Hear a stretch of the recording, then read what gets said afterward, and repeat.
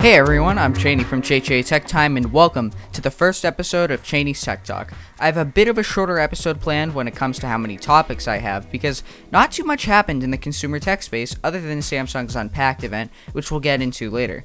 But before we get into that, I just wanted to let you know that I have a couple of things coming up for JJ Tech Time, and these include a review for a new portable battery bank from Amcrest.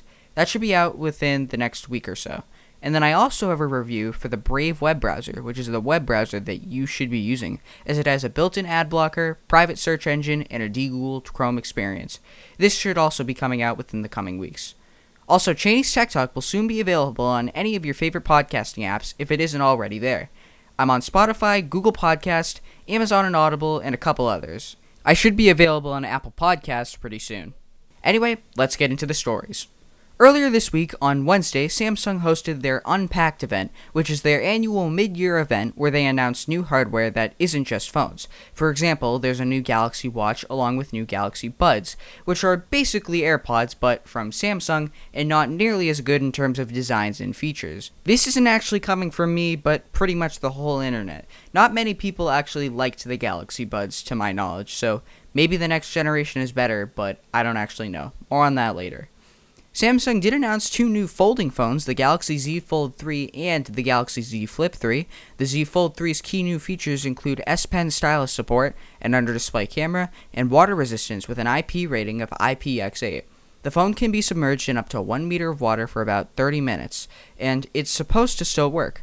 Personally, with a folding phone where the screen bends and water can actually get underneath the screen, I take it with a grain of salt. But there are some tests already on YouTube of testers that have tested the waterproof capabilities, and it does seem to work underwater, so maybe it's actually okay. I'd still personally avoid water as much as possible. Like I said before, the phone also has S Pen stylus support, so this means that you can use a special stylus from Samsung with the phone. But one of the big selling points with the Galaxy Note styluses is that the stylus would easily pop into the device for safe storing. The Galaxy Z Fold 3 has nowhere for the stylus to go. Samsung actually expects you to buy an $80 case to store your S Pen with your phone. Now, while the price tag does seem high for that case, you gotta take two things into context. One, the S Pen support is really geared towards business and enterprise environments, so they probably have more money to spend on something like a Z Fold 3 and all the accessories that you need for it. Also, the Z Fold 3 starts at $1,800, so when you take that into account, then the case seems somewhat cheap, but, I mean, it's still pretty expensive nonetheless. And the under-display camera that I mentioned earlier seems cool, but looking at some photo tests on YouTube, it actually doesn't seem like a great camera. It's only 4 megapixels, and the quality is just not really good for something at this price in 2021. But you do have two other options for selfie cameras, even if they aren't really as convenient. Now, the Galaxy Z Flip 3's folding display is the same as its predecessor, but the second display that you can use when the phone is flipped shut, which is called the cover display, is actually upgraded from the previous model.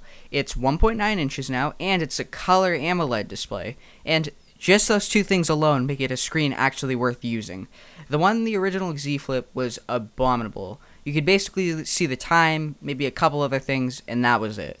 Other than that, it also has the new IPX8 waterproof rating, the same as the Z Fold 3, and it has pretty similar specs to the Z Fold 3, except for the storage capacity options and the memory capacity. The Z Flip 3 only has 8GB of RAM, the Z Fold 3 has 12GB. Moving on from phones, finally, leads us into the new Galaxy Buds 2. These are now with the intention of rivaling Apple. They have active noise cancellation, and they have up to 7.5 hours of charge without active noise cancellation turned on. They go for $150, come in 4 different colors, and they're only going to work with Galaxy devices. Now, I don't know why they weren't just Bluetooth, and they don't work with other devices, but maybe it has something to do with the active noise cancellation and ambient mode. Maybe Samsung is developing necessary software that'll only work on Samsung phones, and they're going to preload it on Samsung devices.